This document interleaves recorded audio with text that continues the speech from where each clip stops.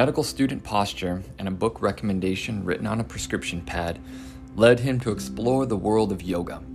He shares why he continues to practice Kriya yoga and explains the power and wisdom behind its 5 tenets. Enjoy this conversation with a humble soul, great listener, and incredibly wise physician and Kriya yoga instructor, Dr. David Grimshaw. So we have Dr. David Grimshaw, DO, returning to the podcast. He is a triple board certified physician in osteopathic neuromusculoskeletal medicine, as well as in family medicine and cranial osteopathy. He also holds an international yoga certification practicing Kriya yoga, and he's been doing this since 1983. And that's our topic for today. We kind of ran out of time in our last conversation, and it was a topic that I definitely wanted to allow you to expand on. And so we're very excited to have you back, Dr. Grimshaw. All right. Well, thanks for having me. And as always, I always like to start out with the 3 questions. Hobby outside of medicine, but you talked about that last time. I don't know if you want to share another hobby outside of medicine that you may have that you didn't share last time we spoke. Oh, no, that's okay. Okay, that's fine. What about another book recommendation? Sure. So today, when we're talking about some yoga philosophy, a really great book written by Iyengar is called Light on Life. And the breakdown of the book is talking about the different aspects of being human. And so it'll be a perfect backdrop to the philosophy I'm going to talk about when we start going into how yoga has affected the way I practice. Yeah. And maybe this is a good time to ask that question. So you sent me an email a few weeks back, and you were reflecting upon our previous podcast episode where we were talking about somatic dysfunction, not as being a static one and done treatment, maybe like a surgical procedure, but more so as initiating a process of the body healing itself. And you talked about somatic dysfunction being more of a fluid concept. So I don't know if you'd like to talk about that a little bit. Sure. I think that's a perception that's just grown over the years in getting a sense about what is it that I'm feeling and what does it mean, and then what can I do about it. So when I'm examining a patient, we have our ways of examining to find somatic dysfunction, and all of us trained in osteopathy know the things that we're looking for: active range of motion, passive range of motion, tissue texture changes, asymmetry. And so we've got, it's pretty well defined in our profession, but then what are the elements of it? How does it respond when you try to do something with it? And does it come back? So when you're looking at a patient over time, you start to understand there's a lot of nuances to what makes up somatic dysfunction. Why is it there? And how is it influencing the body and the way the person is functioning, as well as how is the way they're living influencing it? So I think it just, with time, you develop a recognition that there's a lot there, and maybe you can get better at perceiving what you are seeing and feeling when you examine that patient and interact with them. Yeah, and I thought it was so interesting. The quote that you put in your email from A.T. Still, and I'd like to read it if that's okay with you. Mm-hmm. So A.T. Still writes, this is a quote from him, but he saw more deeply that emotional, mental, and spiritual elements involved in the context of a patient's life were literally a palpable and discernible finding that manifested in the body as well. Mm-hmm. Um, and excuse me, that was not a direct quote from A.T. Still. That was you talking about A.T. Still. Yeah. I thought that was so interesting. Maybe spiritual or emotional turmoil that a person is experiencing on that spiritual or emotional level could manifest in the body, in the physical. Yes. You Well, know, I think when you think about what a body is, it is more than the physical. I mean, we have an electromagnetic um, signature. There's energy flowing through us, um, and all of the different aspects of what makes us alive are interpenetrated within and just around our bodies. And so there's a lot more to feel when you start to get more of an ability to perceive and sense those other elements, like the flow of energy, the flow of fluids, the movement of how easy it is for things to flow through that body when how forces travel through that body and where the stiff places are, where the rocks in the stream are. You can start to perceive things from you just look like you're looking at it through different lenses. yeah. How how do you address something, a dysfunction, a somatic dysfunction, a tight muscle, a joint that's not moving correctly, when you think that, hey, this pain that this person is experiencing, that they talk about as coming from their body, maybe it's more of a spiritual or an emotional or psychological problem or struggle that they're going through? How do you address that with them? I ask questions. Um, I Mm-hmm. ask questions out loud, you know, with with my voice, and we talk. I ask questions with my hands. I ask questions by asking them to move something and see how they do it. So I spend time trying to answer that question and trying to Mm-hmm. find the best way to help it to function better. So I think if we in yoga there are these five aspects of being in yoga philosophy that are the different she's they're called like or koshas that are like the she's that make up a body, and they are physical, emotional, mental, intellectual, and spiritual. And so, and in esoteric studies, it's quite similar. Like from the Tibetan esoteric tradition, same thing. They talk about it in the same way as they do in the yoga philosophy. That there are these layers of a person, and they're not just like one wrap after another, but they interpenetrate and move through each other. And so I think that it makes for a pretty good uh, format to organize your thinking. The physical part, the emotional part, mental, intellectual, and spiritual. And the difference between mental and intellectual is more mental is more just the basic mind, what I like, what I don't like, kind of the monkey mind, where you're thinking, but you're not very well governed. You're just acting and responding to the world around you without a lot of governing above.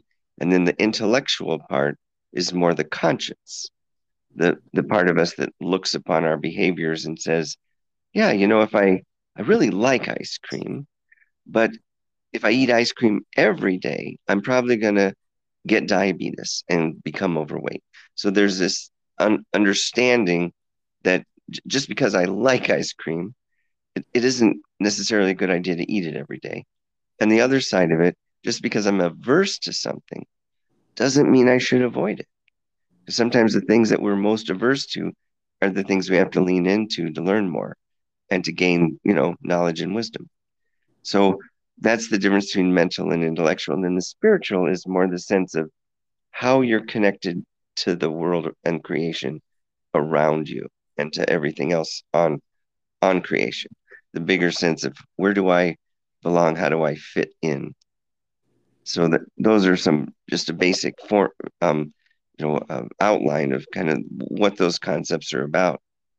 And so when I'm talking with patients, I'm thinking I've often used that kind of in my mind, that organizational structure to get a sense of Mhm. where things are coming from for them, how they work, how they think, how their level of emotional awareness and intelligence, their level of physical awareness and intelligence as well. Do they understand their body? Can they move their body uh, with intelligence or not? So, of these five, let's say, worlds of yoga, um, is there one that kind of reigns supreme? Is it the spiritual, or are they all on an equal playing field of hierarchy? Is there no hierarchy? Yeah, not so much of a hierarchy, um, except for the sense of the part of us that is not impermanent is the spiritual, Mm-hmm. and everything else is impermanent. So, and we'll live, and then we're going to die. And Right. but there is an aspect of us, the seer, the witness, that is the part of us that is possibly not going away. Still is going to exist in perhaps another realm once once our bodies die uh, and we're no longer here in physical form. Yeah. And so these principles of yoga seem to imbue your practice, seem to be a impetus for educating maybe your patients in understanding their body, understanding their pain, maybe. Yeah, Do and just you, the way they work. the way they work, do you often prescribe yoga to your patients? Well, yes. I mean, I do. I sometimes encourage them to study it. It's let's let, let's take those same five things and talk about what kinds of practices would a person do to gain greater awareness about that aspect of themselves. So physical, you would do exercises. You would exercise, and in yoga, the postures, the asanas are ways of coming to better awareness of your body and understand it. For the emotional body, the practices are breathing practices and the use of the breath, the understanding of how the breath works, control of the breath, mastery of the breath. That helps you get in touch with your emotions.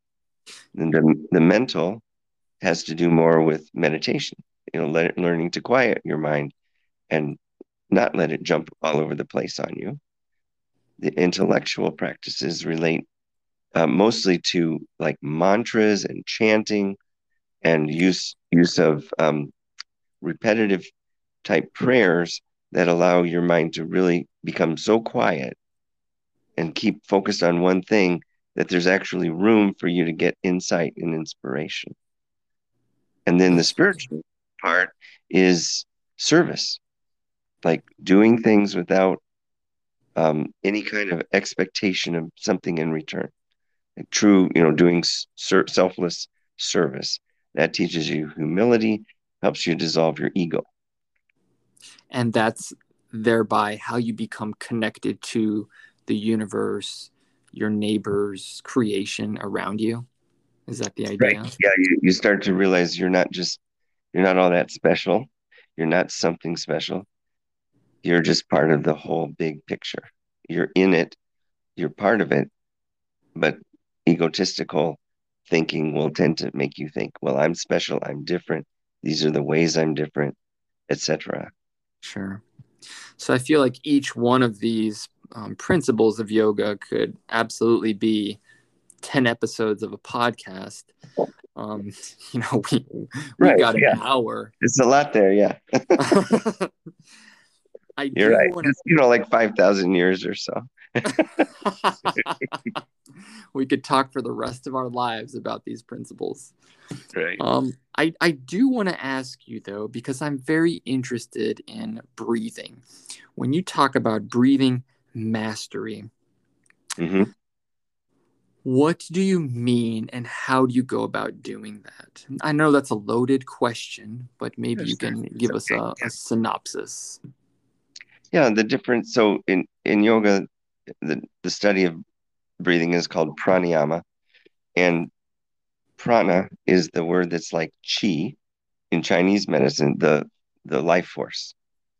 And so the breath is the bridge between your mind and your body. And so it's a way of starting to connect to become more like um, whole, realizing you're not just a mind, you're not just a body, you're a mind, body, spirit, being. So the breath is studying prana, the life force, and you do that through different kinds of practices. But in pranayama, there's the cycle of one breath is divided into four parts. It's the inhalation, the space between inhalation and exhalation, the exhalation, and the space between exhalation and inhalation. And a lot of the techniques then have different ratios for how long you're going to spend in a breath cycle on each of those parts.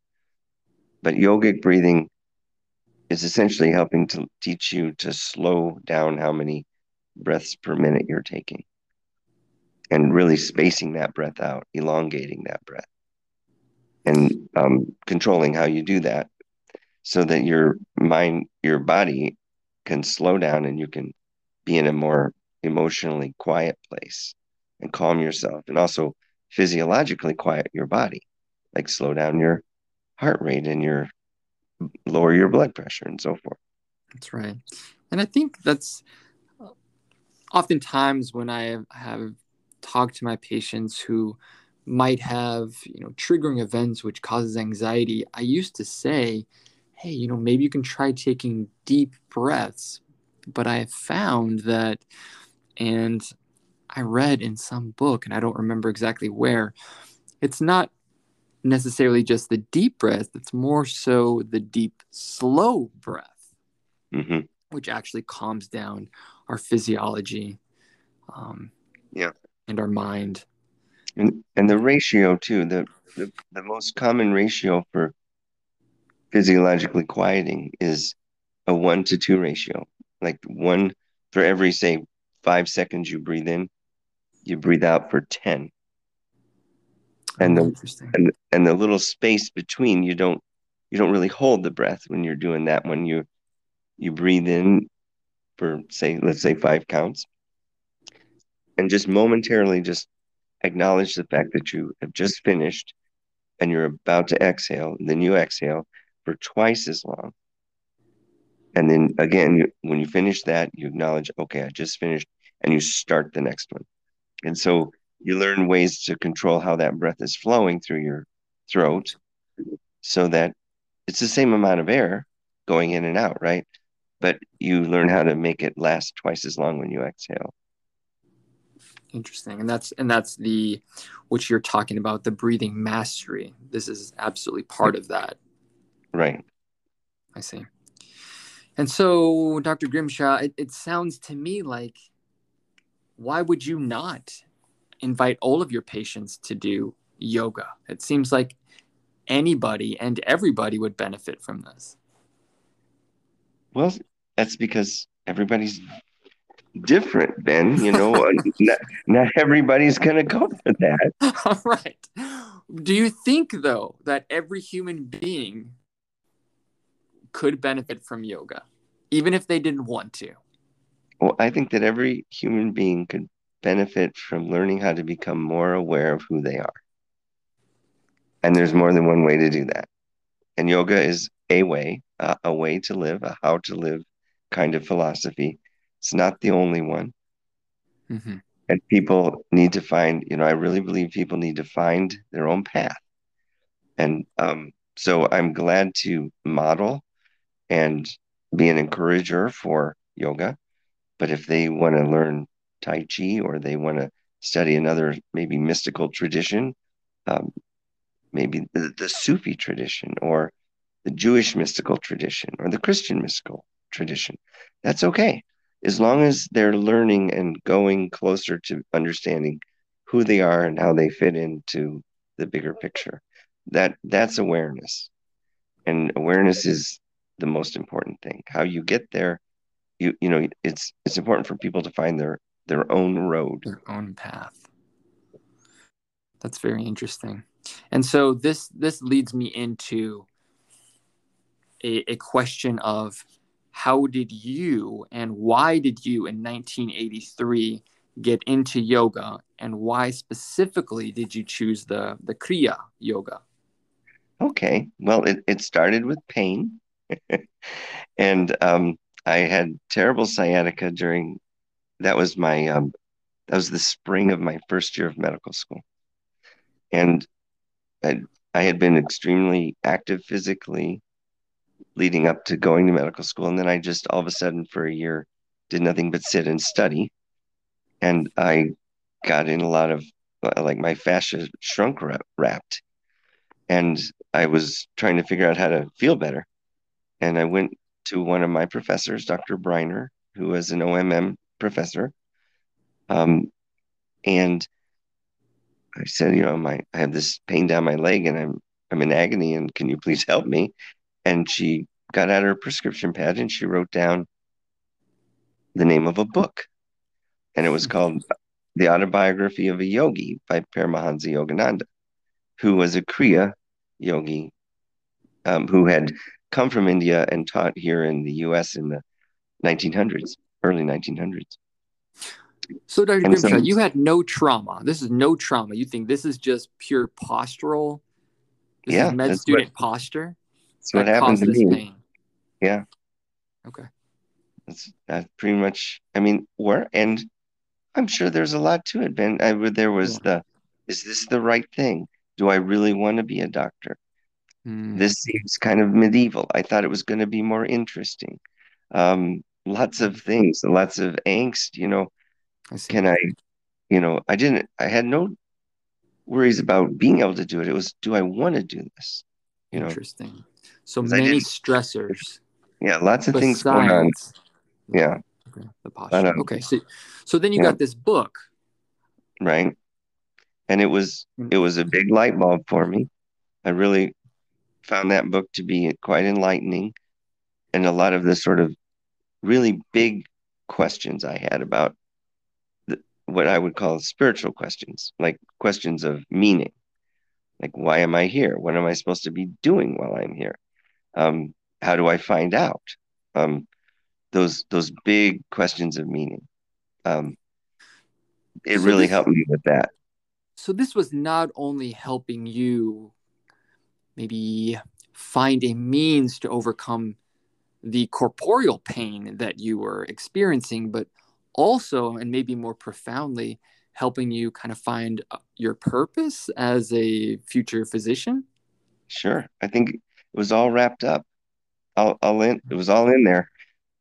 And so I started taking the yoga class at that time. Uh, that summer, after the first year, had a great teacher. Went to the MSU Union, and he was an Australian physician who was a Swami, and great experience.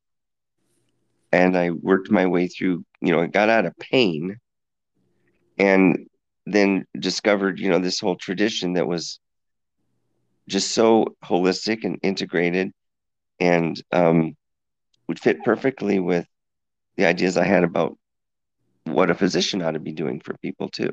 You know, And so, what was it, Dr. Grimshaw, in that first yoga class where the light bulb went off and you said, "This is what I've been looking for. This is what I need, and this is something that I want to do in my future osteopathic practice." well, I think that the initial experience was just, thank you, I feel so much better. And isn't this interesting? And being a pretty mentally, leading. I lead mentally as in terms of my being. I thought, oh, I want to study meditation. I want to read more about this philosophy. And now that my body feels better, okay, let's move on. And it wasn't until years later, into the 90s, um, that I came back around and again and realized that I need to get out of my head and really connect better with my body. And so it was like it took the first 10 years, it was mostly intellectual interest, reading and study and learning more about it and just starting my career. And then it came back around later when I actually met in the late 90s when I met the teacher that I still have today. Um, and saw that, oh, it was much more than I thought. And the parts that I wasn't paying that much attention to were the ones I needed actually to pay more attention to and The, become a more well-balanced person. when you say the parts that you were neglecting, what are you referring to? Well, like taking care of my physical body. Like I I see. wasn't getting enough sleep. I wasn't exercising as much as I used to when I was younger, and I was starting to get more pain again.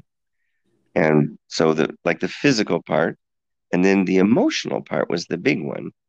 I I realized that when there's a particular meditation that you do where you just let perceptions come in, your thoughts, your feelings, you acknowledge them and you let them go. Like at the end of a day, you're practicing this learning to detach and see what's going on with you, but not let it carry you away. And I realized that I wasn't paying attention to my feelings. I was discounting them. I didn't think they were important, and I wasn't taking care of my body. And so those two elements, I had to come back around and readdress and incorporate more of my awareness and practice in taking care of the way my body as well as start to pay attention to my emotions. So there are many different kinds of yoga. Did you practice and study the Kriya yoga because that was just what you came into contact with at Michigan State University when you went to that yoga studio? Or was it something about the philosophy that you really particularly liked? Right. So Kriya yoga is what you would call an integral kind of yoga where it it's not just postures or just meditation. It incorporates all of those elements that I mentioned earlier. And so you have practices that you integrate so that you try to become a person that's more balanced in all the different aspects of yourself. So you're not sort of a one-dimensional person like an intellect or a physical, an athlete or an emotional genius. You're trying to realize that who you are involves all of those parts and try to become more integrated. So that's why I liked Kriya Yoga was because it looked at the whole picture. I see. Okay. And what, I mean, you've been practicing this since 1983. When did you decide I want to become a yoga instructor? Yeah. Well, my teacher suggested it. I had been going, so I go to an ashram just outside of Montreal in Quebec, and that's when I started going there was in 1998, and you'd go for 4 or 5 days, and then as you get into the more advanced training, it's 11, 10, 11 days, and I'd gone through the levels, and as I'd gotten through the more advanced level, he asked me, he said, do you think this is hard? And I said, no, this is a respite from my life. I mean, compared to what I do at home, this is so rejuvenating for me. And he said, well, I've been watching you, and I think you would make a great yoga teacher, because he knew at that point that he really had gotten to know me because that was from what, 98 to 2004. So I've been going there every year for that time. He said, I Okay. think you should consider doing that. And I was at that time very involved in, teaching OMM continuing ed courses. And so I learned to become a teacher in our field. And when he said that to me, it kind of hit me like, well, it surprised me. And and then I realized there's a huge difference between being a medical educator and being a yoga teacher. Because as a medical educator, you're transferring, knowledge and skills. But as a yoga teacher, you are the teaching. You have to actually show up in all parts of yourself to teach yoga. Right. So it's a tougher job. And so it was a little, it kind of threw me, and I was like, can I do that? Do I want to do that? But he encouraged me. And I think it was around 2006 that I actually did the yoga teacher training. 2006. And why again were you going up to Montreal? Well, this Kriya yoga, he's a Kriya yoga teacher, and the Yogananda tradition um, was pretty westernized, and I didn't really feel like it didn't fit me. That I liked it okay, but it wasn't. I was looking for something else, and I in Yoga Journal I saw a book that he had written. I advertised, and I thought, oh, I'll get it. And when I read it, I said, that's who I want to learn from. And so on my 38th birthday, I gave myself the birthday present of going to that first retreat with him, and that's where he lives. So I went there, I and see. once I was there, I was like, "Yep, this is it. This is what I've been looking for." Wow, Dr. Grimshaw, I'm 38. Now I feel like maybe I need to go to Quebec. Well, Montreal. I do have to tell you, he's a phenomenal teacher. He's someone I really emulate. I have great respect for him. And you continue to go back to Montreal every year for, is it a week or a weekend, like retreat or Yeah, it kind of depends. There's these different levels. So you can do weekend retreat. I've taken my family members, to there as well. And we just recently we went to Rhode Island. My wife and I went to Rhode Island for one of the weekend retreats. Um, so Rhode Island is the house they have in the US, he and his wife, which is right by their grandkids. And um, so he held a seminar there, and so we went because it was with all these travel restrictions and COVID. I hadn't been there since the border got closed, sure. so it'd been a while. And but yes, I like to try to go every year if I can. I haven't always made it every year, but yes, that's my goal, at least as much as I can. Sure. And so now, as both a physician and a yoga instructor, is there a separation there? When you're in yoga, you're a yoga instructor. When you're, I mean, I guess you've already told us when you're in the clinic, no, those worlds blend, but more so maybe in the yoga studio setting. Is there that separation between physician, yoga instructor? Yeah, and I'm just me. Just you. I see. I show up and I do the best I can in both settings, Sure. you know. But What is, but I do make a difference. It is different. And one of the things I've learned in more recent years is that a real great niche for me in the studio where I teach, People's Yoga Studio in Lansing, they have regular yoga teacher training classes. And my favorite thing to do is to do the anatomy and physiology integrating for the yoga teachers. So I go and teach them about anatomy and physiology. oh, that's fantastic. And it's a great, it's like perfect for me, because it's got the medicine part and the yoga part. And Yeah, I love that. Um, and I like to teach my yoga class too. But that part is very exciting for me it's intellectually stimulating, where sure. I get to be both. Yeah, yeah, absolutely. And so your yoga classes, Dr. Grimshaw, are they for all levels? Are they just for beginners or just advanced? Yeah, all levels.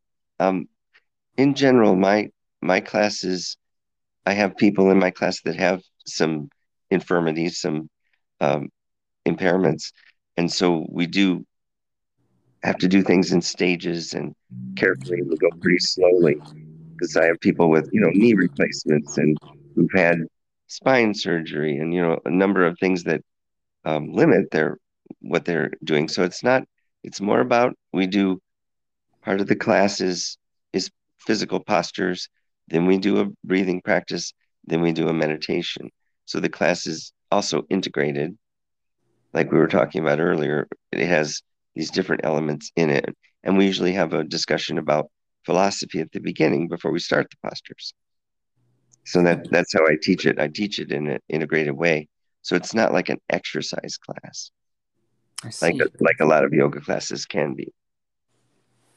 Wow, Dr. Grimshaw, I feel like I need to talk to our chief resident and bring you to Michigan State University to the residency, and you could lead a yoga session. That would be so informative, I think, for our residents. I Um, I did do that a few years ago yeah, for a didactic. we should bring it back. I'd be happy to. What is it about teaching yoga that you really love and appreciate? I think it's a great how to live philosophy, and it helps people develop awareness of themselves. And and so and that is the key thing to happiness. Learning to understand who you are, how you work, and how you fit in so that you can be the best you in this world and learn to avoid the obstacles and pitfalls that all humans face because of human nature. We have a lot of tendencies to uh, have the wheels go off the bus. And if you can steadily practice learning to understand your own nature and how you work and how you can be the best you, and where your blind spots are, what your strengths are, what your weaknesses are, you can become a better person. And for me, that's just a great thing to help people learn. And so how are you, because I feel like awareness is absolutely a individual personalized experience. How do you make it personal in a class of, I'm not sure how many people are there, but I'm guessing that it's not a one-on-one session Right. where you're Usually, yeah, in our regular, excuse me,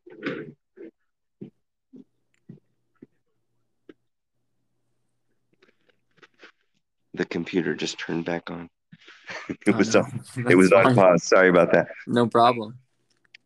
Well, awareness is connection, actually. So it's not an individual experience. Um, just take animals in the woods, and if you observe the way animals have just extreme intelligence and awareness of what's going on around them. So awareness is not an individual experience. It's actually the experience of connection with everything around you. So it is useful to do it in a group. And when you are cultivating that in yourself, what you learn is that you're nothing special.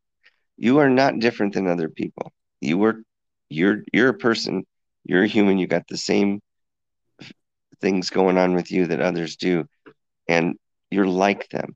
And I learned that in early on in my practice. I'd see my own stuff in my patients, and I'd say, yeah, yeah, I got that too. Like I'm not ahead of you. I see you and I see me in you. And so that ability to see the connections and the things we have in common is how you build awareness. And the more you see yourself as like others, the less you see yourself as something special, and you have then you don't have blinders on. You're you become more you become more empathic. You understand what compassion is.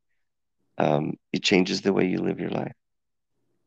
it and I agree with you that awareness is ultimately connectedness, but it seems to me that to get to that connectedness, you have to have quite a lot of introspection, Hmm. and go really deep into your thoughts and your emotions and your past, and maybe some traumatic events. It seems like quite a long, maybe somewhat of an arduous journey. And Yeah, that's fair. would you say that in that sense, maybe it is this journey of introspection and trying, like you were talking about, getting to know my nature? But as I am understanding myself and understanding my blind spots and my weaknesses and where maybe I am very egotistical, I start to become more and more and more connected to those around me and my community Yep. and creation. Yep. It's definitely a process, and it's really, you're right. It takes discipline and practice. Yeah. Day to day, sticking with it and doing the work. And so, Dr. Grimshaw, this is a very personal question, and you do not have to answer it. But I am curious if you would like to share what each one of those five principles of yoga, the Kriya Yoga, mean to you. And Well, that's very personal. You don't have to share if you would not like to, and I understand. no, it's pretty easy question. Okay. Um, it each in terms of the physical, I started to develop an awareness more of how things worked in my body, and it translated into, say, when I'm with a patient, I could see, say, a strain in the quadratus lumborum and the psoas muscle on one side, and I realized, well, I know what that feels like in me, and so it made it easier for me to develop a way to treat it and to think of perhaps an exercise to give them that I myself had tried. So I was able to just actually use my experience at work. So that was just one way it came to fruition, was that and so I was kind of rewarded for doing that work, because then I started to see, well, this really helps me what I'm doing. Emotionally, um, I realized that that was a big kind of a gap for me. So I really studied and tried to focus on learning the what's really happening inside me. And I've gone to a lot of counseling, and so I used a counselor to help me, over several counselors over the years, um, in addition to the yoga practice, to become more emotionally aware. From the mental part, um, the meditation practice was really natural for me. And so through journaling and doing meditation, I just developed a little more insight into the way I think. The intellectual part for me was the most profound, though, because what I discovered was that I'm really, where at my core, I'm more of a person that um, operates from the heart, like from a sense of um, caring for other people, loving other people, and that's what really gives me the energy to do my life. And the intellectual practices, the mantras and the chanting and the devoting yourself to in a way to something, a cause greater than yourself. That's what gave me the most energy. And then the spiritual part was how it all started for me, because that's where I felt this sense of emptiness, like what a sense of what does this all mean? And so it helped to And guide me there in you're terms talking of, about like existential. What is the right, meaning of my life? right. Yeah, I had a lot of existential angst. Like, why is the world this way? Why do so many people suffer? It doesn't seem right. And I'm an environmental person, so why are we destroying this earth? It's just been like it's such a painful thing for me to watch through my life. And so how to find a way to kind of ease that pain and that sense of angst and use and find useful applications to the way I'm living my life that help me feel like I'm doing something that perhaps is making things better. I want to go back to intellectual. It was interesting when you were talking about chanting and these repetitive prayers. And Hmm. it's not so much the words of the prayer, but it sounds like it is you're saying these repetitive words to be able to be inspired and almost clear your mind of its clutter. That's, gosh, Ben, you really listened well. That's exactly right. Um, and you're giving your mind something to do so that it doesn't wander off, so that there's a space develops where there's a quietness where new ideas can come in. It's like you're not filled up with thoughts, you know? Yeah, So so you can get like these the lightning bolt, the aha kinds of experiences where, oh, that's, the answer to something that you've been really trying to find. And mm-hmm. it can hit you. So yes, that is that's what that's about. And it's Interesting. also the part that helps you with your conscience to have this sense about, am I living my life the way I want to? Is this is this how I want to be living? And do I want to make choices about how I'm living? Could be anything in your life, your finances, your relationships, your vocation. Is this going in the right direction? Kind of that guiding voice, your conscience. It, Sure. it it helps to heighten I guess how well that works for you. Mm-hmm.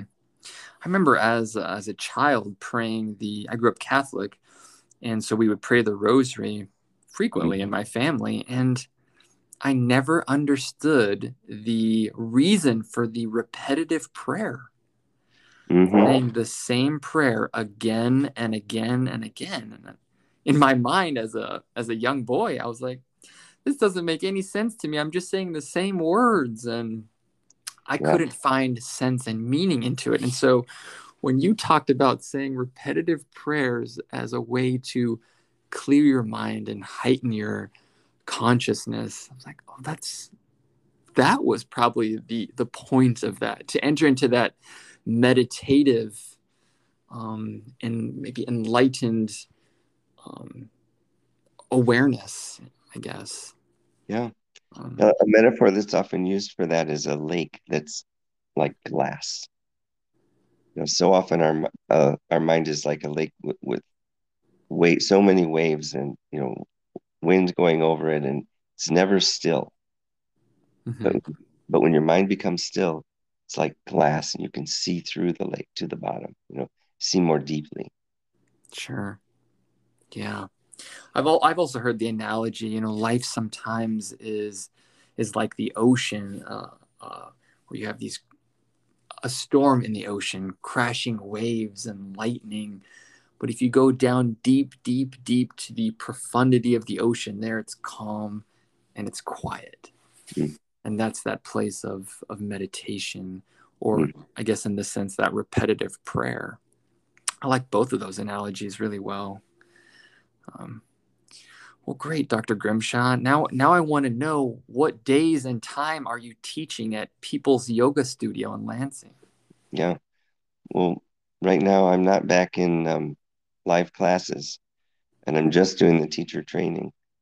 But Okay, usually, when we go back into regular pattern again, I teach one night a week.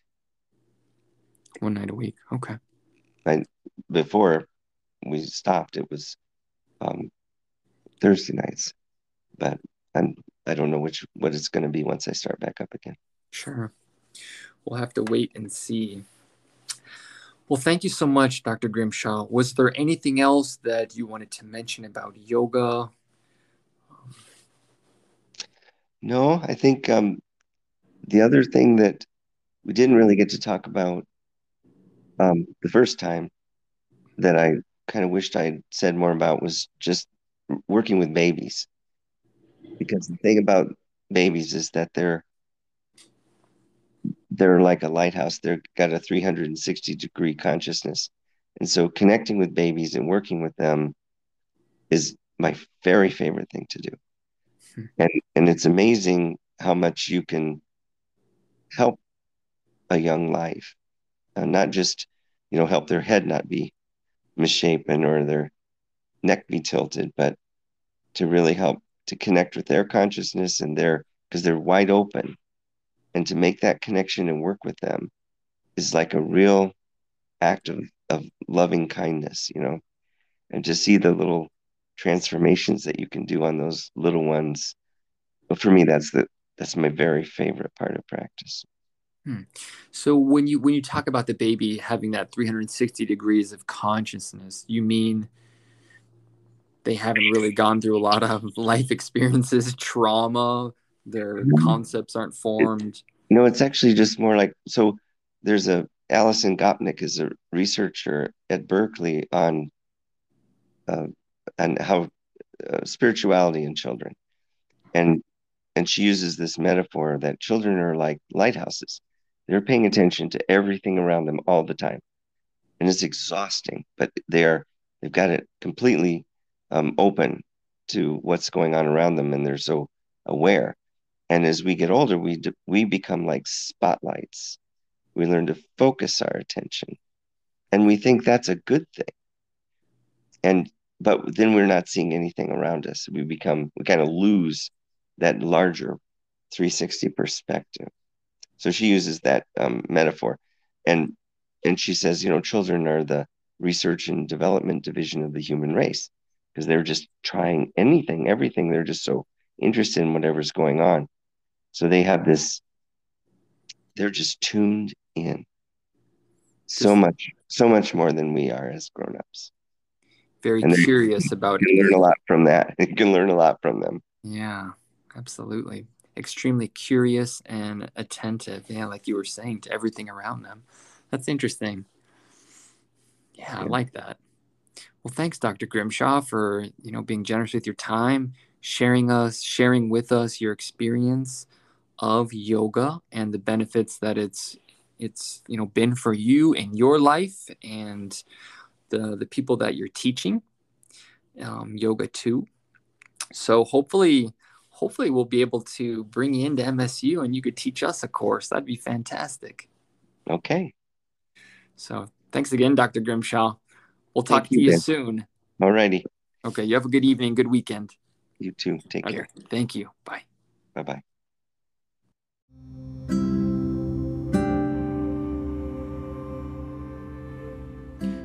It's so refreshing to speak with a wise soul, someone open to listening and learning from others. Dr. Grimshaw embodies this. Hope you all were able to take away some of this life wisdom and will be able to incorporate it into your own lives. Please like this podcast and write a review. As always, click on the link to ask any questions. Have a great week and stay tuned for the next episode.